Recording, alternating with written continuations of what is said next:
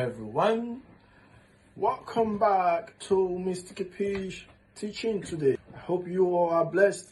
Leave your comment. Don't forget to leave your comment just for free. Ask questions. Today I want to talk about the benefit of free. I want you to understand the benefit of free. This is the God, the Father, the Son, and the Holy Spirit. That's free. Christ was crucified, the third hour. That's free. He had three main disciples, James, John, Peter. That's free. Times of the day, which is morning, afternoon, evening. That's free. The Bible says where two or three are gathered, my name is there. That's free. And we're in the month of March, which is what? Free. Make use of this month. Pray if you can wake up in the morning. Pray if you're the type that don't pray. You know, you're the type that is always weak and all that. Find time to pray. 3 minutes in the morning, 3 minutes in the afternoon, 3 minutes in the evening. Pause your heart. Ask God. Tell God your heart desires. Ask Him what you want. And then obviously, you just keep doing that. Do it for 3 days. Do it for 3 days. See the power of free. Wake up at 9. Pray at 3.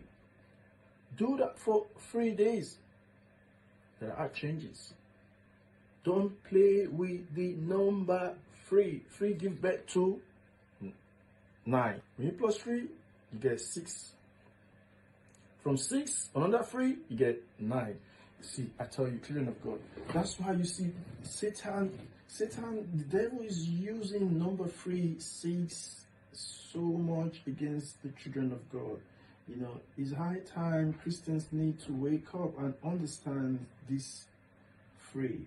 And in my other teachings, I will talk about the benefits, the great powers that comes with the 4 G's. The 4 G's. This number 3 now, you see, like the word son, S-U-N, is free. Man, free.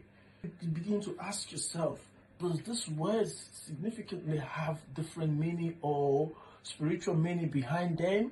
You need to find out. 5.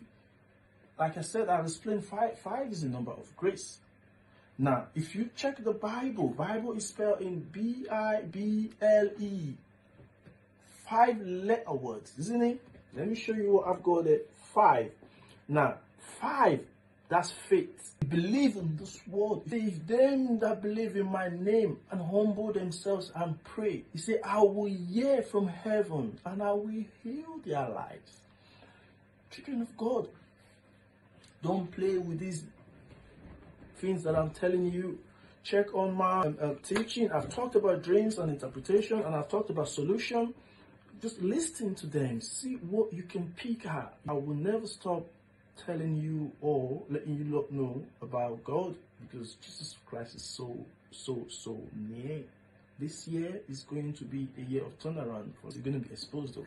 And obviously I'm still writing my book. You lot asking me, oh Mr. Kapish, when is your book coming out? Yes, my book will be coming out soon. You're asking me, am I a pastor? No. An apostle? No. Prophet? No. I always tell pastors, they say they want to carry the Bible, preach the word of God. The word of God goes with fivefold ministry in the body of Christ. Do your pastor know this? Fivefold ministry in the body of Christ. Fivefold. Hand. Fivefold. Apostles. Prophets. Evangelists. They are the longest one. I'm going to teach about these in another day. And then this was the pastor. See why the pastor can get married. And the last one is the teacher. So you can call me a teacher.